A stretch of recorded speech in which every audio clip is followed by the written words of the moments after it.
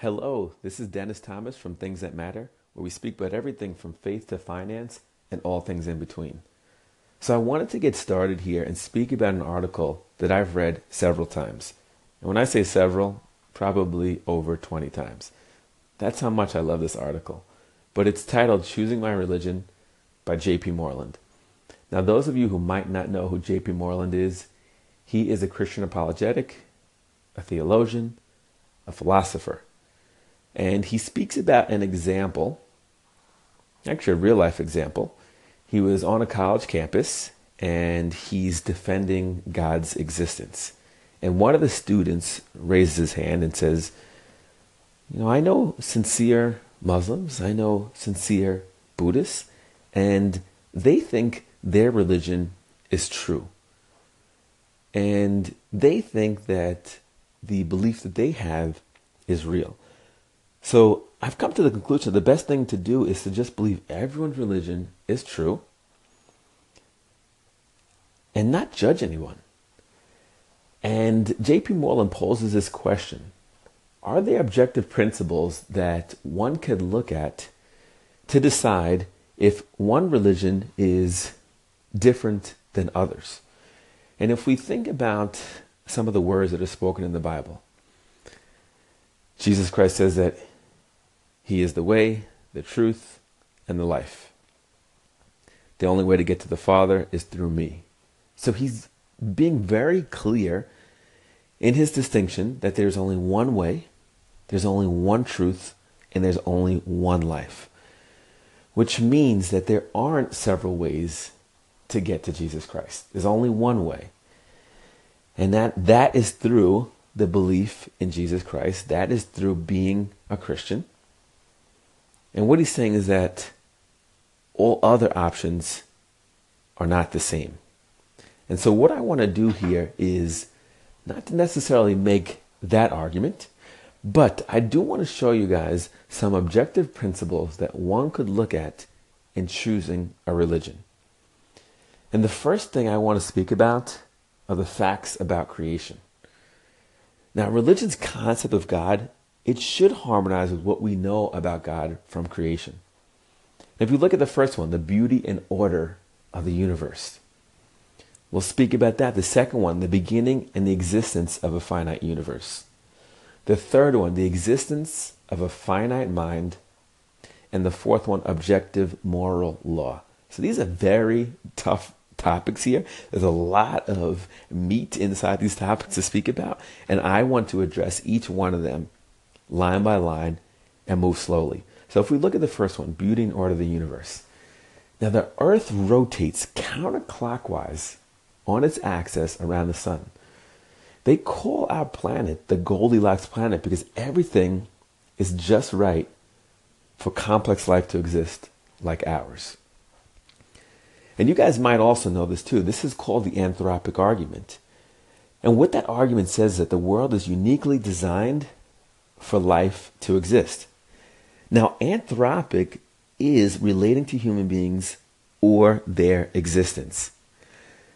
So we know here how the earth is shaped, how the earth is set up. Everything is properly and specifically made for life to exist. If we move the earth 5% closer to the sun, all water would evaporate. If we move the earth 20% further from the sun, water would freeze.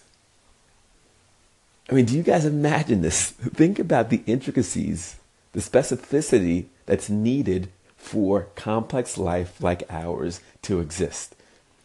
Is this an accident here? And this is that order of the universe that we pretty much all take for granted. My sister and I are speaking the other day, and we're speaking about why seasons exist. And what we know here is that the earth rotates on its axis, but it's tilted at a certain degree, 23.5 degrees, which gives us the 4 seasons that we have. When we think about some of the things that exist in the order that exists, we are surely taking a lot of things for granted. But as a Christian, as a believer in Jesus Christ, as a believer in something bigger, we do not think that this was an accident by any means. Now, speaking about water, when I think about the ocean, okay, I'm listening to a podcast called How Stuff Works. You guys should listen to that podcast. It's very interesting. They also have a website. The ocean takes up 71% of the Earth's space, yet 95% of the ocean is completely unexplored. We know when we go to the beach and we see those waves crashing, we have nothing to do with the pace of those waves. We're pretty much in awe watching and enjoying the moment. But at the same time, when we see events like tsunamis, for example, those are scary events. And we know that, again, there's not much we could do to control those situations. We think about Job 38, one of my favorite chapters in Job, one of my favorite chapters in the Bible, speaks about God's control over it. He's speaking to Job, right? And he tells Job, he says to him, Job, where were you when I laid the foundations of the earth? Tell me if you have understanding. Who determined its measurements? Surely you know. To what were its foundations fastened? Or who stretched the line upon it? When the morning stars sang together and the sons of God shouted for joy? Or who shut in the sea with doors when it burst forth and issued from its womb? When I made the cloud its garments and thick darkness its swaddling bands? When I fixed my limit for it and said, this far you may come, but no farther, here your proud waves must stop. I love that part because God is speaking to Job and saying, where were you when I laid the foundations of the earth? When I told the oceans, you may come this far, but no farther. So he's stopping the oceans from coming any further. Here, your proud waves must stop. And think about this. The ocean takes up 71% of the Earth's space, yet 95% of the ocean is completely unexplored. If you look at the commentary for Job 38, it says, what we know is nothing in comparison to what we do not know. Okay? This is very scary stuff in a way. How much order exists in this world that we barely know anything about. What we know is nothing in comparison to what we don't know. Think about that a few times and you'll be where I'm at right now. The second one, the beginning and existence of a finite universe. If we look at Genesis 1:1, it states in the beginning. Genesis 1:1 was written 1400 to 1440 BC. John 1:1 says, in the beginning was the Word was with God, the Word was God. So we're seeing several times in the Bible it being stated that there was a beginning. But during this time, again, the Bible, Genesis being written between 1400 to 1440 BC, many people thought that the earth was eternal.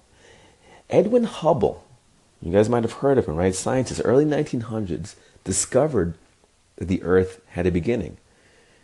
And he did this with his expanding universe theory. And scientists confirm this. So to this day, and since then, scientists do agree that there was a beginning. But the light goes off, right? God, Jesus is speaking about this in 1400 to 1440 BC, that there was a beginning, and we're finding these things out now. Again, guys, what we know is nothing in comparison to what we don't know. The second law of thermodynamics. I'm running a science class here right now, right? The earth is running out of usable energy. Let's think also about the law of causality. Every limited thing is caused by something other than itself. And if the universe had a beginning, we understand that anything that has a beginning must have been caused by something else, and this cause was God. So again, we're saying that the Big Bang could have occurred, right? But would it be considered the odds-on favorite that everything came from nothing? Not just some things, but everything? That life came from non-life? That objective morality came from evolution? That consciousness came from matter? We have to think about these things when we make these assessments. How far-fetched are those types of ideas in comparison to this theory that we have? Right? I wasn't there when all this happened, so we're trying to put the pieces together and come to a proper conclusion. So once again, we're speaking about objective principles that exist to allow us to choose a religion or guide us in choosing a religion. The first one we spoke about is beauty and order of the universe. We went through the Earth's rotation counterclockwise. We're called the Goldilocks planet. We understand the intricacies and specificity of the Earth. If we're 5% closer to the sun, what difference that would make 20% further. The ocean, what we know is nothing in comparison to what we do not know. The second one we did was the beginning and existence of a finite universe. It wasn't always the thought that there was a beginning to our universe. A lot of people thought that the universe existed forever, but we know the second law of thermodynamics, the Earth is running out of usable energy. There had to have a beginning. Genesis speaks about it. Edwin Hubble had his expanding universe theory. We know the universe had a beginning. If it does have a beginning, it must have been caused by something else. Let's go to our third one, the existence of a finite mind. Now, I want you guys to think about something real quick, okay? I know you guys are great thinkers like myself. That's why you're listening to this. But imagine your mom at the kitchen sink and she's doing the dishes, okay? So think about that. Now, what color is her blouse? Now, you guys have this thought in your head about your mother at the kitchen sink washing the dishes, and you're thinking about the color of her blouse. Now, where is your mom? Now, you might think she's at the kitchen sink. I thought we went over this. But I want to know, where is she located, right? Is she really at the kitchen sink? Because if I went to the kitchen sink, I might not see her. I think that she is in your mind. Now, guys, this experience is real, even though it has no physical existence. People can't see this by looking at your brain structure. If I took a scalpel and I opened up your brain, would I see your mom in there, in that blouse that you're thinking about? No, I would not. Why is that? We have first-person access to mental properties. Now, physical properties can be physically accessed. But these things, these thoughts are privately accessed. Consciousness, that's being aware of something within oneself. And it implies that we are not our bodies. So we may own our bodies, but we know that we are not our bodies. There is this inner person inside of us that we speak with, that we have conversations with, that we grow up with. I want you guys to think about this, okay? Because now we're touching on a topic, right? The existence of a finite mind. Evolution does a great job, naturalism does a great job of explaining physical things. But what about non-physical things like your mind? Again, if we opened up your brain with a scalpel, would we find your mind there? We know our mind's a non-physical thing. We have these thoughts that are private thoughts. We have first-person access to these thoughts. We have the ability to be conscious and aware of something that's within ourselves so that we understand this is my body. I own it, but we are not our bodies. And I want you guys to just take a second and think about that. We know that we're something deeper than that. We're something more than that. And this is one of those great examples of God's existence, because we're not talking about physical things. We're talking about non-physical things. Like if you think about love, if you think about happiness, these are non-physical things that exist, but they are so real in our lives. But again, how could science explain something like that? You know, a lot of these things that we discover, they're things that we discover. We didn't invent it, right? We discover the gravity, for example. We didn't invent gravity, we discovered it. We discover a lot of things in this life because they're not things that we created. They're things that we found along the way. So think about that third piece there. We're trying to figure out these objective principles that exist that allow us to know, is there one true religion that exists out there? Can we choose it? Can we decide it? The fourth one we have is objective moral law. Now we understand this, right? We know that if you ask anybody, was 9/11 evil? I'm sure you would get a yes. Is torturing babies for fun okay? I'm sure you would get no. Raping women, etc., etc., etc. We could go down the line. This is objective moral law. We're not talking about subjective where it's just a feeling that I have. And even, by the way, even if you found someone that would tell you that torturing babies for fun is okay, raping women is acceptable, that does not mean that these moral laws don't exist. It just really means that some people decide to not follow the laws that are out there. But we know, you and I, right? Rational people know that these moral laws exist. And they really do not have to be taught to us. We understand, we have a nature that understands that these laws exist. Even if they did have to be taught to us, why is there a need to follow it? Why do human beings have so much value? You know, my cousin and I were speaking one day, and she was telling me how people are bullying her. And I said, remember, you're a valuable person. And the thing with the bullying, someone could try to take your value away from you, but if they never gave it to you, if they weren't the one to give it to you, they could never take it. And who gave us value in the first place? Now, of course, you guys listening will know that I would say it's Jesus Christ that gave us that value. But if you look at Genesis, he's telling us that we were made in his image. And we know what type of characteristics God has. But he's telling you that we're made in his image. We were made last. We were special. We are very high up in the hierarchy of life. But these objective moral laws, these values that have been given to us by somebody, the only way that makes these laws real is because somebody gave us the laws that's in a position to be able to do so. Just like if you were running a red light and the police officer pulled you over. They are in authority to pull you over, not your neighbor, because they've been given that authority by someone else.